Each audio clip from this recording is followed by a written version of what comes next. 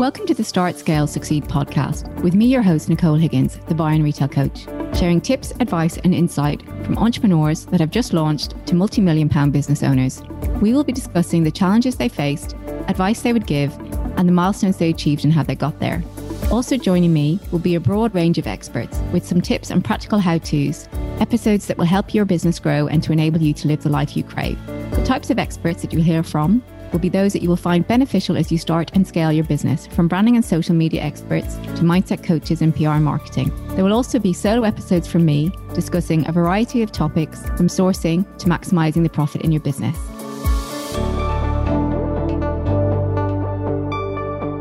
Today I am joined by Maura Fuller, founder and director of subscription box company Craftiosity, and also of Subscription Box Academy, where she coaches and advises small businesses on starting and scaling their business. Maura has grown Craftiosity from the kitchen table to what is now a successful six-figure business, so there is no better expert to talk to about starting a subscription business model. Thanks for joining me today, Maura. Hi, lovely to see you.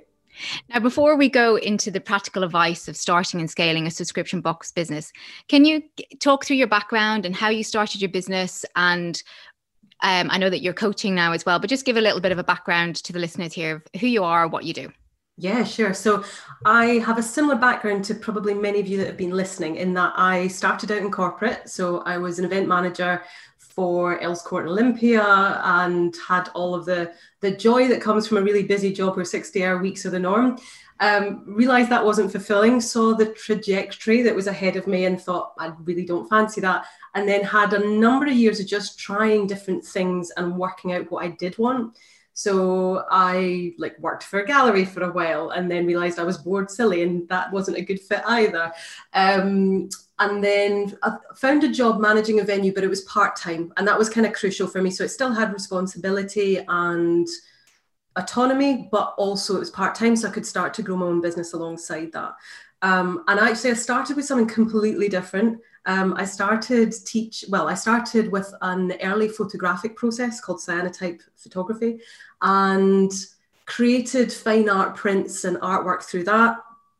Sold them through, shops. So they were in Kew Gardens and online through Not on the High Street and so on. Again, realized though that wasn't the right fit for me. I wanted something that I could scale, and hand printing. I enjoyed the creativity of creating something, but not then the mass production of it. Mm-hmm. So the reason I'm telling you all this is because for many of you, you might be pivoting a number of times as well. And I just kind of want to reassure that can be normal in the early stages while you're working out what it is exactly that you want to do. So did that and had an element of soul searching, and realized actually what I wanted to do was to help other people to be creative. And I'd heard of the subscription box model. I liked the idea of it and did some research, looked into it. I'd been doing a ton of creative workshops right throughout my whole life. I've always been trying new crafts, making new things. And one of my skills is teaching. So the ability to take something, explain it really clearly so that someone else can do the thing and get a great outcome. Mm-hmm. So started Craftiosity off the back of that. And grew that and loved. So when was that, Moira, then? What kind of year are we talking? Launched Craftiosity 5 years ago. So it was I launched it literally for Christmas 2016. And at that point still had the day job as well. So I did that for about 6 months, and it was growing. I mean, we literally started with 22 boxes going out, and I was packing them on the kitchen table. Yeah. And I've never taken investment. I've always grown the business from profits within the business. So it was a kind of gradual growth. But 6 months in, I realized actually I was holding it back. I had to make a choice between committing to growing the business or having the security of still having a day job and a salary coming in consistently. So took the leap of faith. And then it really did start taking off. Once I was putting it's not just the hours you put in, it's when you're focusing your attention is entirely on one thing. And also you have to sink or swim. That is an incredible motivator to make you make it work. And was there any one thing that made you take that leap of faith, or was it an accumulation of a couple of things? The key thing was there was a very strong knowing inside that was the right thing to do. Mm-hmm. Like when when you kind of, you center and you still yourself and you go, okay, what's the right thing to do here? And you kind of drop down into your gut. That was so strong. It's like, this is the right thing to do. So there was an element of having faith that my gut knew what was the best thing for me at that time. Yeah. And I lean into that a lot. That's still where a lot of my decisions come from. No, absolutely. I think it's so important to trust your gut and trust your instinct. And if you've, that you've done the research and you were already testing it as a model and it was growing. Yeah. And then, like you say, that if you can, it's not just the time, it's the focus, and that you're not being distracted by so many other things, that you can then really start to grow and accelerate your business. Yeah, it's validating. And I do think that is a wise thing to do. If you're currently in a corporate job, if you're currently in a consistent salary job, get something out into the world, get it validated that there is an audience for it, and then you can start to kick on and grow. Mm-hmm. Great. And so was that 2017 then you went full-time into Craftiosity? Yeah, so summer 2017, that's right. And how quickly did that start to grow for you? How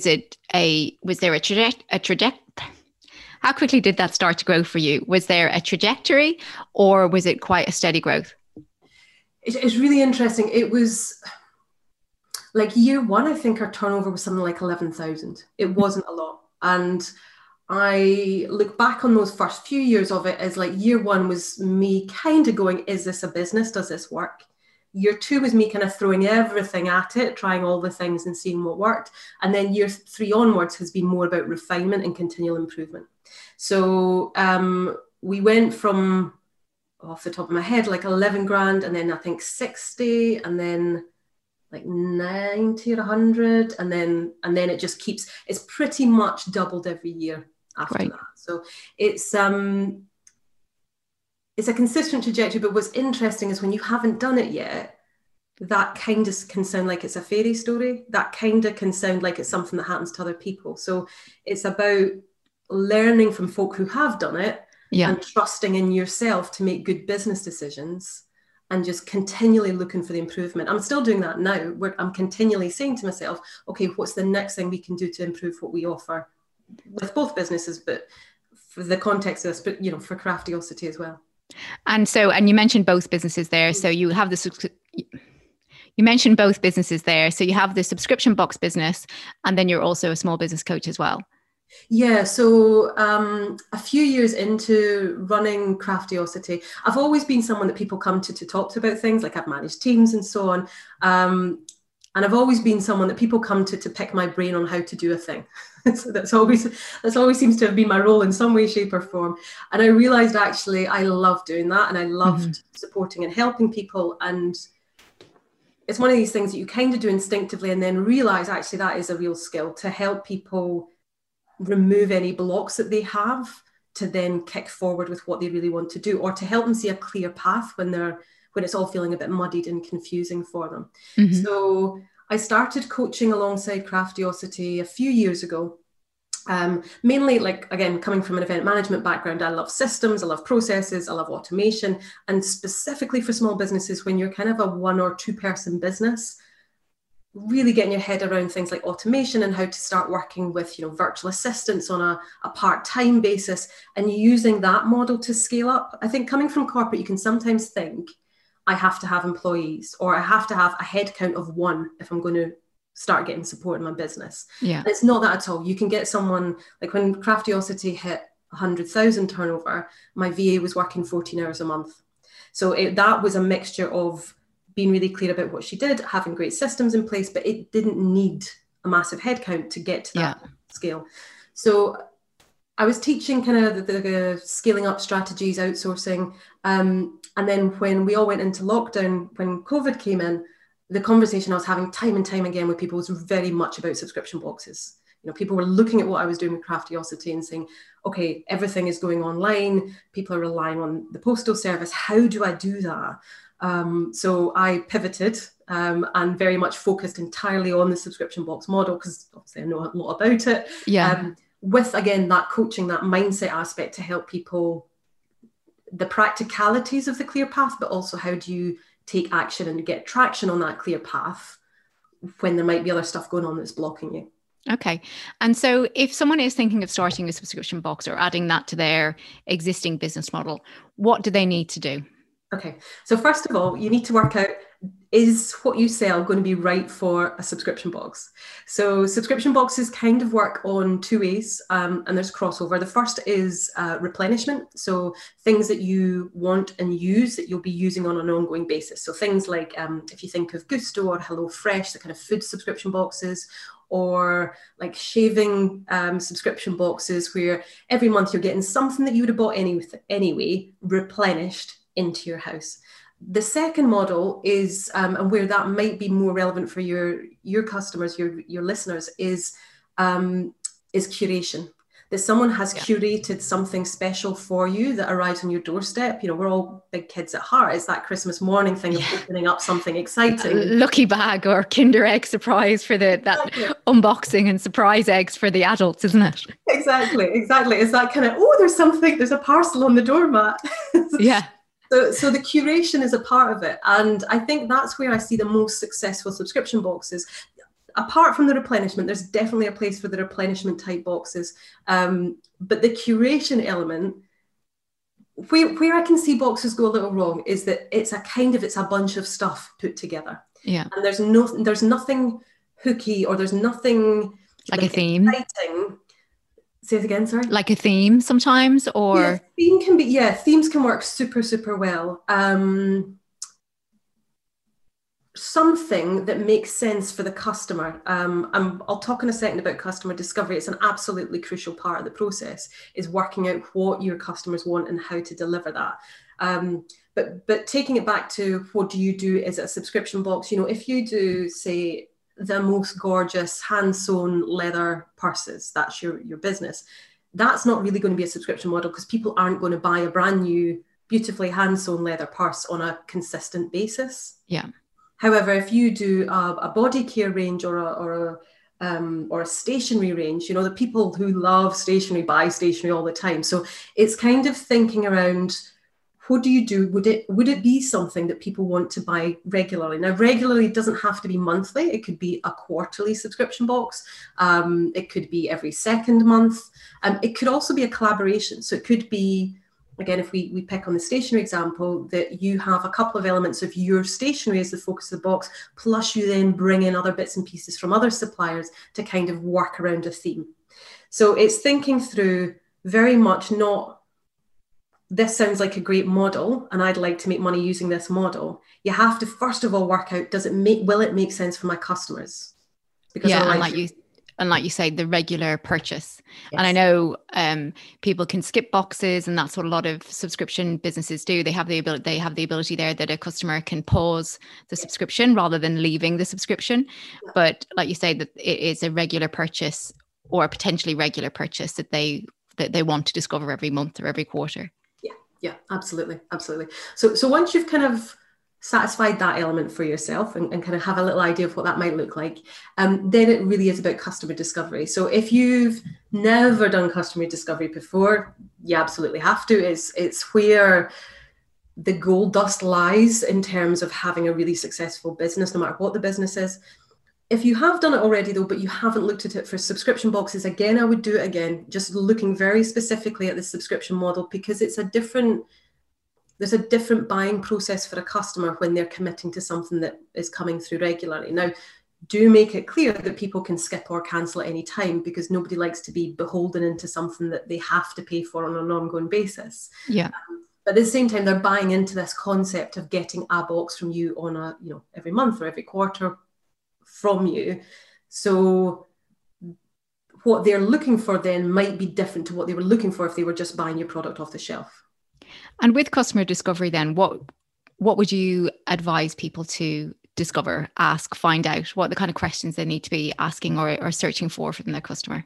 Sure. Okay. So there's a couple of ways I recommend doing this, and we go into like a whole module on it in the Subscription Box Academy program. But top line, it's first of all doing a questionnaire where you're effectively looking for as many responses as possible. And I recommend people get at least 50 in. So what that means is you need to do a questionnaire that people are likely to fill in. So it needs to be kind of snappy, kind of multiple choice, very kind of quick for someone to answer. with maybe one or two open questions where they might put in a little bit more detail. So with the questionnaire, well, let me tell you about the second way as well, and then generally for both of them. The second way is to do a few deep dive conversations. So if you're doing, like for example, with Craftiosity, the concept was craft subscription box, where every month they get a completely new project, trying a completely new craft to make something that's for them or their home. So it's not something purely decorative, it's something that will have a use. That was the hypothesis. So then questionnaire, and also went out and talked to various people who I knew were very tapped into crafting communities. So I spoke to a woman who ran a local knitting club. That gave me huge insight to the fact that for those knitters, they just love knitting. They're not interested in trying other things. Yeah. That was very powerful in helping me define, okay, my audience are people who love trying lots of different crafts. But I was also speaking to, for example, someone I knew who did a lot with crafting in mental health and supporting people through mental health with crafting, and someone else who ran the local WI. So it was kind of like, with those conversations though, it was asking deeper questions, really, really listening, and then asking follow-up questions that go deeper. So you're clarifying your understanding. With both methods, what you're aiming to do is that you kind of go into this with a hypothesis of what you think people are going to want, and then you're testing that hypothesis. So that can be things like price point, why are they buying it? You know, what do they want to get out of it? Frequency, what do they want to see in it? You know, those kind of questions are the ones that you would ask in the survey, and also to an extent in the deep dive question interviews as well. Yeah, great. And so they've done the customer discovery. They've found out that it's a viable idea. What's after that? Okay, so after that, I always recommend just having a bit of playfulness and fun with it. So I love, once you've got a concept, once you kind of have an idea of the direction of travel, is to just get super playful on what that might look like. So like one of the things I talk about and with my students is things like, if you're doing, say, an archaeology subscription box for kids, if your idea is, oh, it'd be amazing to have like Harrison Ford dressed as Indiana Jones talking to people every month about, you know, that box. Yeah.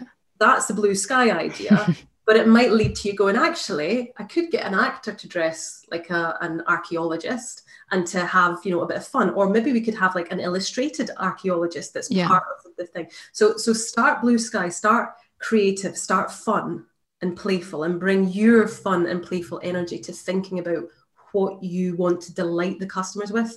Again, delight is the key word here. If you're doing something that's curated, how do you create that delight from them? How do you create that theatre of unboxing where they open up the box? And it is like theatre. You have steps you go through. You're taking off the tissue paper. You're, you know, the first piece of print that you see, you're taking things out of the box. There's an element of performance to opening up a box and going through what you've curated for them. So thinking really playfully about that before you start into the, and then how do I deliver that? So start playful. Then we're really into the kind of practical stuff. So it's like, okay, where do you find suppliers? Where do you find suppliers for like your box, your packaging, the stuff that will stay largely consistent month to month?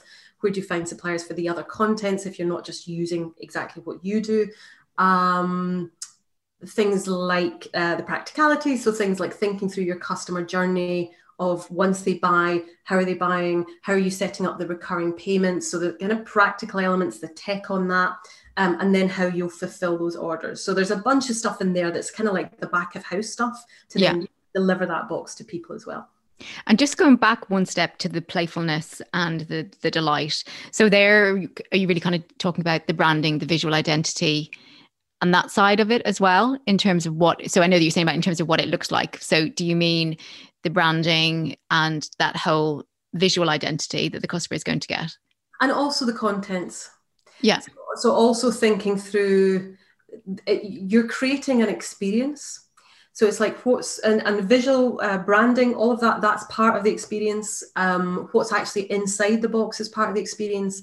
And then it's those little fun things you think of, or those little touches that you think of that then make it a little bit more special. So one of the ones, for example, that I really like is Bloom & Wild, who do a flower subscription box. Mm-hmm.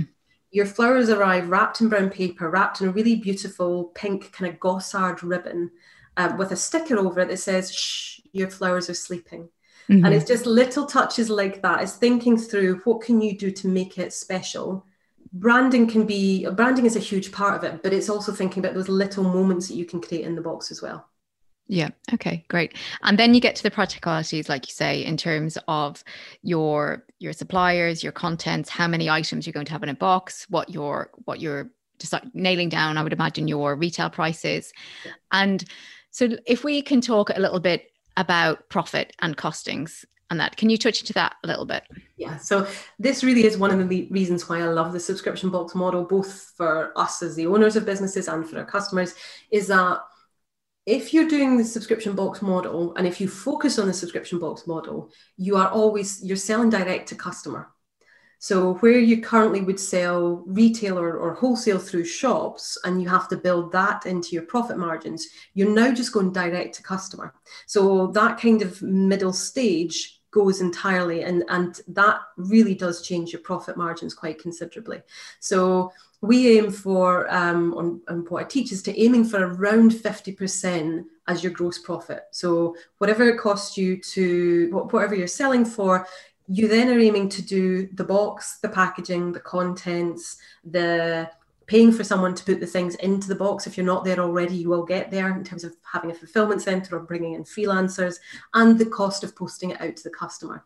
So that's kind of, you may not be there initially because you might not be at it depends if you're bringing in stuff from other suppliers. If you are and your subscriber numbers aren't high, you may not be quite at the wholesale rates that you need in order to, you will then go on the other 50%. Side of this equation. Mm-hmm. You'll then become a buyer for your subscription box if you are bringing in other components.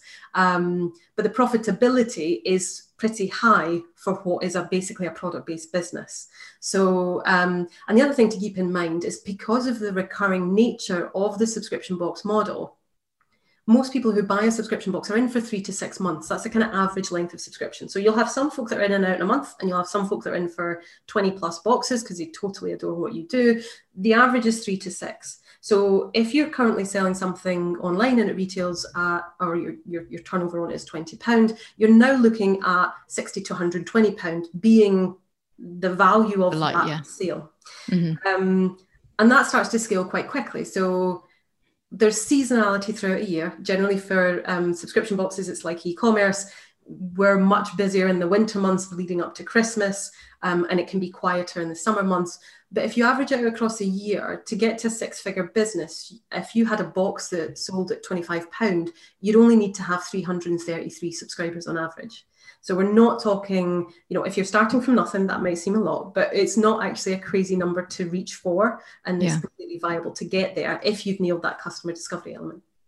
So if you were talking about you're going to retail a box for £30, then your items in the box and the packaging and the fulfillment and everything else should total up to 15. That's what you're aiming for, yeah. Yeah. And like you said, I know that from the beginning, it may not be like that because you're doing more marketing and you've got other costs involved. When you start out, and to get people on board and attracting people to your service and your subscription product, your subscription box product, what have you found are the best ways to market? Is to have a launch runway, to get people excited about the box before you just release it out into the market. So partly it's about, again, it comes back to your customer's discovery. It's about being super, super clear about who your audience are. So, this is general across all marketing, not just subscription boxes. It's about being really clear about who they are holistically, not just it's a woman who's 35 to 40 who likes X. It's like, okay, and what does she do in her spare time? Is she someone that loves to go out and, go out for fancy dinners and so on? Is she loves to be someone who goes out walking in nature? Actually, is she someone who loves both? You kind of get clear on exactly what their interests are beyond just your box. And then that can be inspiration for where are they hanging out? Where else are they listening or watching or reading? Where else are they hanging out online? And then you're looking for kind of larger congregations of those people to then approach or to bring in the subscription box. Yeah. So the other thing that can be hugely useful on this is that questionnaire we talked about. So one of the final questions I suggest putting on your questionnaire is when, because you position the questionnaire as I'm considering or I'm exploring. So people don't feel like they're getting a heavy sell when you're asking them to fill in a questionnaire. So you start it like that, and then you end it with, if we go ahead and launch this, if you'd like to know, then please enter your email address. So that can be a very powerful way to immediately start with a semi-warm audience of people who are a good match for your subscription box before you actually go out live. So it's building that email list as soon as you can. Yeah. You know, from the, like you say, from the questionnaire as well. And so we've talked about doing the customer discovery. We've talked about pricing. And what are the other things that you think when people are starting out that they need to consider? When it comes to, I mean, there's like the back end stuff, but that is just, it's not just stuff, but it's kind of just stuff. It's logistics, it's practicalities. You can learn how to do the things to put the steps in place to make stuff happen. A couple of things. One is on fulfillment or on packing boxes, is to, as quickly as possible, look to be outsourcing that. One of the things I do see is people start to get a bit of success, and then suddenly they're spending 3 days packing boxes where that's not their Genius Zone work. There could be other things that they're doing to grow their business. So one of the great things about the subscription box model is if you're posting everything out on one day of the month, like if your post date is the 14th of the month or whatever it may be, you can start to look at fulfillment centers a lot earlier, because they'll be much more interested in working with you if it's like, okay, here's one targeted post out a month, rather than here's 2 one day, 3 the next, 2 the next, etc. on orders. So that opens up more quickly for you. But there's interim steps. Like I started packing them on the kitchen table. Then I wrote my husband in to help me pack them on the kitchen table. Yeah. Then I put a call out for folk that lived in my local area who might be looking for a bit of freelance work. They came and helped me pack them on. Like at that stage, there were multiple tables going on in the house.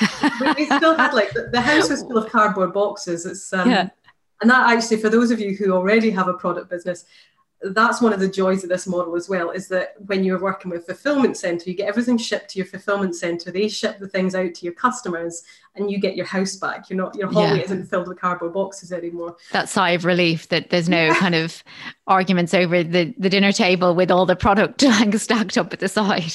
Exactly. We were really lucky because we were in a flat, but it had unusually very wide hallways. so the hallways were just stacked with cardboard boxes all the time. And for people that are already have launched a subscription box and it's starting to gain traction and the orders are increasing, are there any tips that you have that can help them scale faster, or anything that you did as you scaled that you'd like to pass on, or you think that would benefit the listeners? Yeah, so a few things. One, again, I'm going to talk about outsourcing, because it's so crucial that you stay in your Genius Zone doing the work to scale your business, not the like replying to customer replies and so on. So look at having like a virtual assistant support you with things. Identify the things that drain your energy, identify the things that feel heavy to do as tasks, and look to outsource those things. So you stay in your Genius Zone and in your positive energy as much as possible. With marketing, I recommend picking 1 or 2 things, like work out where's your low-hanging fruit, where are your customers hanging out? Is it Facebook? Is it Instagram? Is it Pinterest? Is it somewhere else? Work out where your customers are mainly hanging out, and get really good at marketing on 1 or 2 channels. Then look to bring other things in. Don't feel like you have to do all the things and get yourself onto TikTok and get yourself onto Clubhouse and all of that. Just focus on a couple of things that you're going to do really well and grow those. And I always recommend that your newsletters are absolutely crucial in that, because when it comes to things like social, first of all, you're on someone else's real estate. So if they decide to like close your account, close your account. And second of all, if you're just looking at organic, it's like 10% of your posts actually get seen by the audience that have chosen to see your stuff.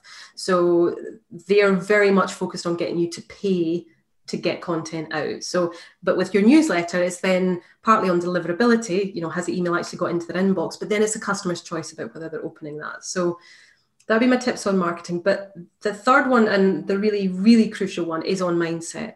So if you've got any ick or double binds around growing a successful business, making money, feeling good about money, this is one I see come up with so many people, is that they've grown up with all these money stories about how it's immoral to have money and so on. There's a push me, pull me thing that kicks in where you're like, I want this, but then it's almost like that would be breaking the binds that you have about what culturally is acceptable to you. So that is a super high level touch on that. No, I agree with you. I think that you can sometimes business owners can get themselves to a certain position, but then there's a fear or of pushing through that boundary, of pushing through that income and turnover boundary that's related to something else that's happened before in their past, or like you say, the money mindset that they currently have. So I definitely do think that's something to mention and be addressed, which is great. And so in terms of, I read a statistic that by 2020, the subscription market will be worth £1 billion in the UK. What do you think are the main reasons that subscription boxes have become so popular, both from a business model point of view, but also as a customer and a consumer? Okay. Practicality is, first of all, it's the ease of having something land on your doorstep that has what you want in it. Again, whether that is replenishables or curation. But I think the curation is a really key one. And it's a really key one that's obviously kicked in even more with COVID, is you pre-e-commerce, if you wanted to go and find something nice and unusual and specific, you'd go to a boutique shop, or you'd go to like a department store that had a kind of more interesting curation to it.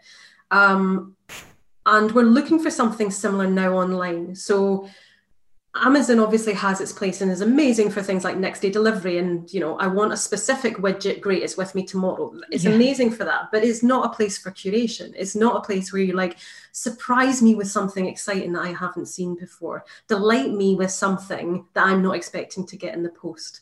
So I think that's where subscription boxes come in. It's giving you that boutique shop feel, but to the house. And I think that's where I think that there is so much room for different subscription boxes. It's not like, oh, there's a stationary subscription box, I shouldn't launch one because there's already this one. There's so many, you can really niche into who are your audience, what do they love, and they will respond to that. And looking again at those figures, you're not talking about a massive audience in order to create a successful business for yourself.